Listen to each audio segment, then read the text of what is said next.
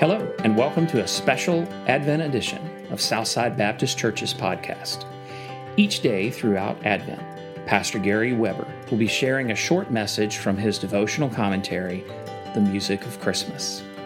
It is our hope that these podcasts will help you cut through the noise and distractions of the busy holiday season and help you focus on the true message and meaning of Christmas.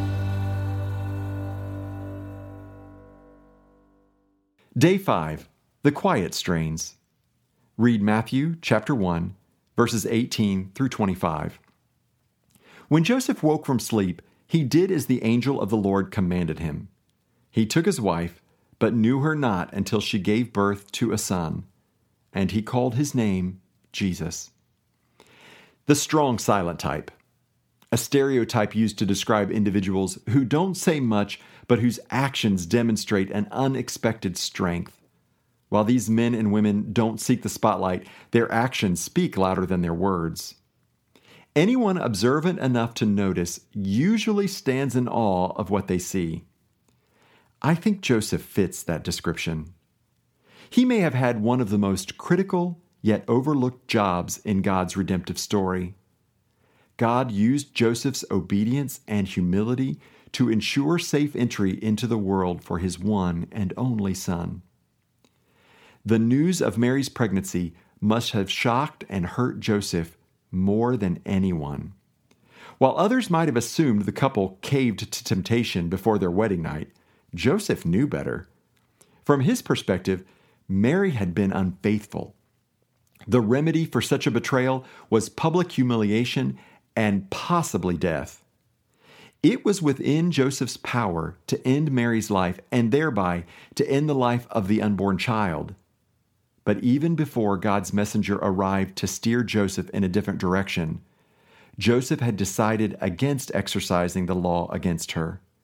Instead, he planned to do things quietly, spare Mary's life, and probably send her to another town until the little one arrived. That decision, as merciful as it was, did not factor into God's plan for Jesus.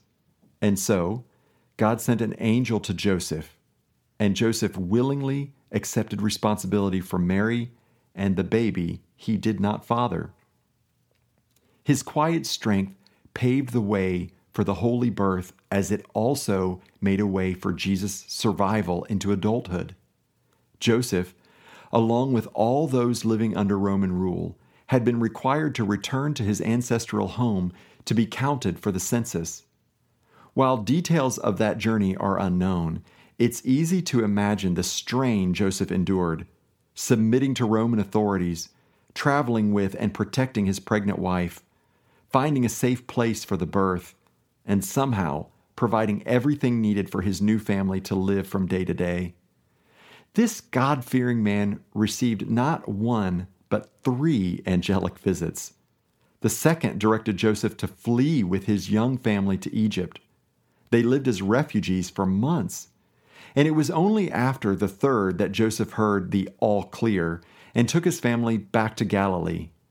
There, he resumed his work as a carpenter.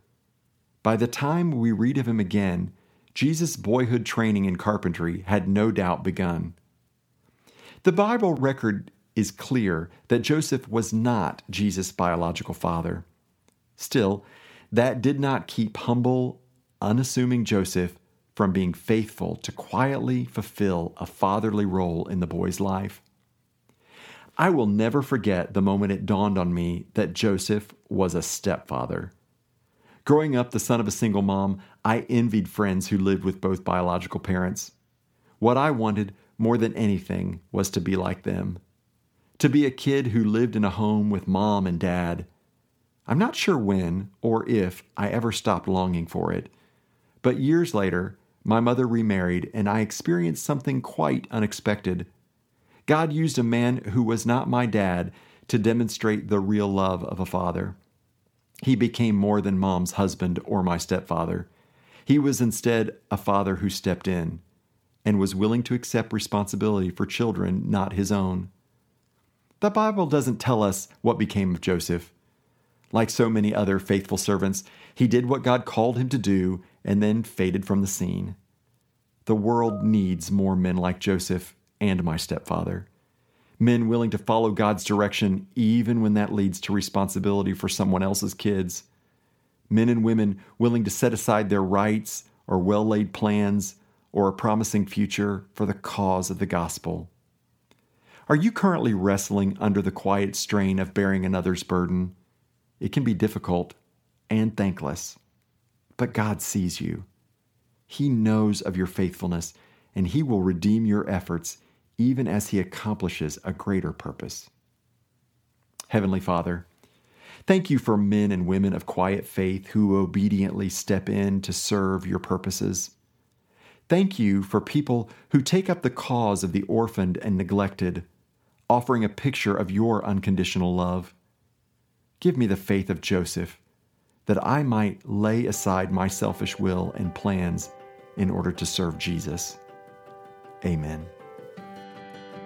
Thanks for listening to today's podcast. If you find this podcast helpful, please take a moment to share it with others.